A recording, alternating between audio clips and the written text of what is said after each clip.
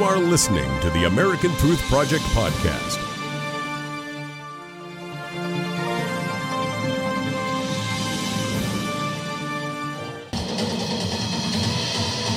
Page 5 now, the partisan court case accusing Donald Trump of violating the Emoluments Clause of the Constitution. A foreign visitor staying at the Trump Hotel in Washington, D.C.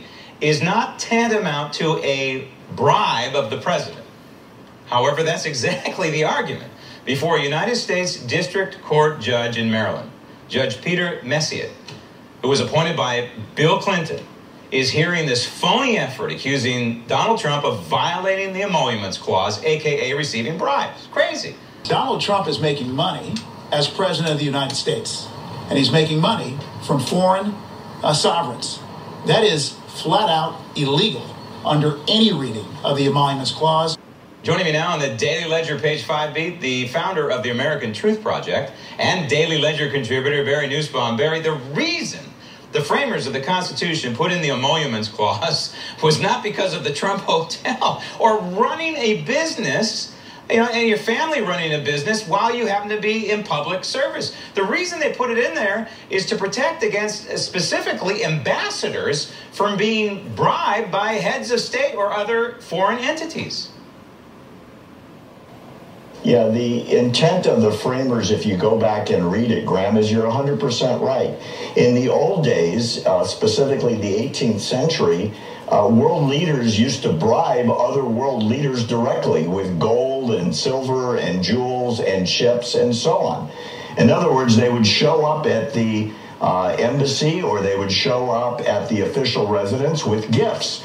And in exchange for those big gifts that in today's dollars would be worth tens of millions of dollars, they would get a favor of a treaty or something similar.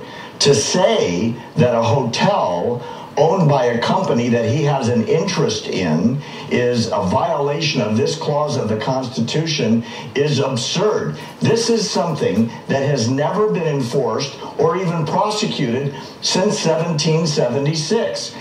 Presidents get gifts all the time, and they go right to the warehouse, and then they get given away to a museum. This is not a gift to Donald Trump. It's not from a foreign government. It's not an exchange for a quid pro quo, as was intended to be prevented. It's simply a business guy still having an interest in an investment. This is all part of what many people are now calling Trump derangement syndrome.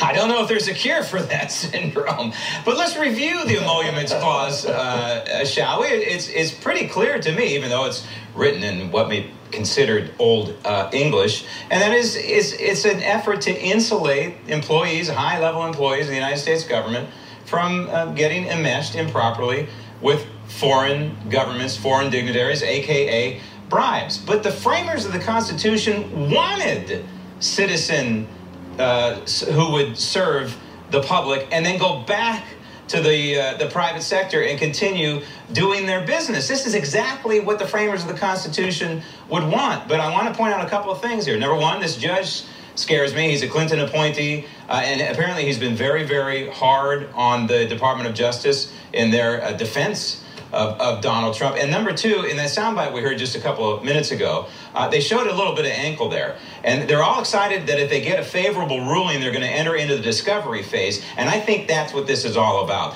They want to get their hands on the Trump tax returns. That's what this is all about.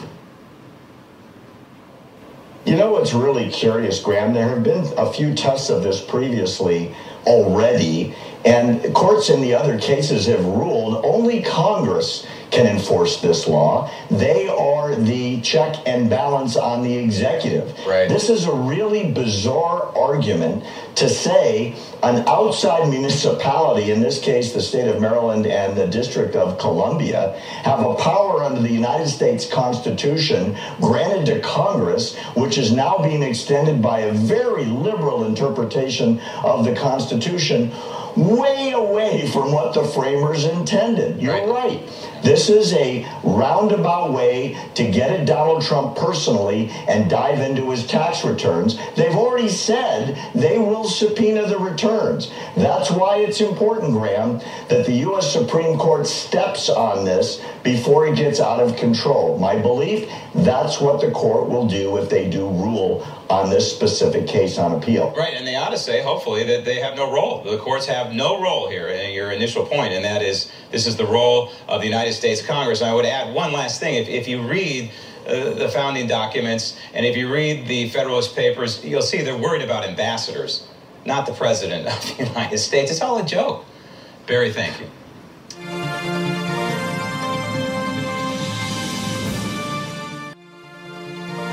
Thanks for listening to the American Truth Project, a 501c3 nonprofit. Please subscribe to our podcast and follow us on our social media channels to stay plugged in to the truth. Go to americantruthproject.org and subscribe to our newsletter to stay informed on the latest news.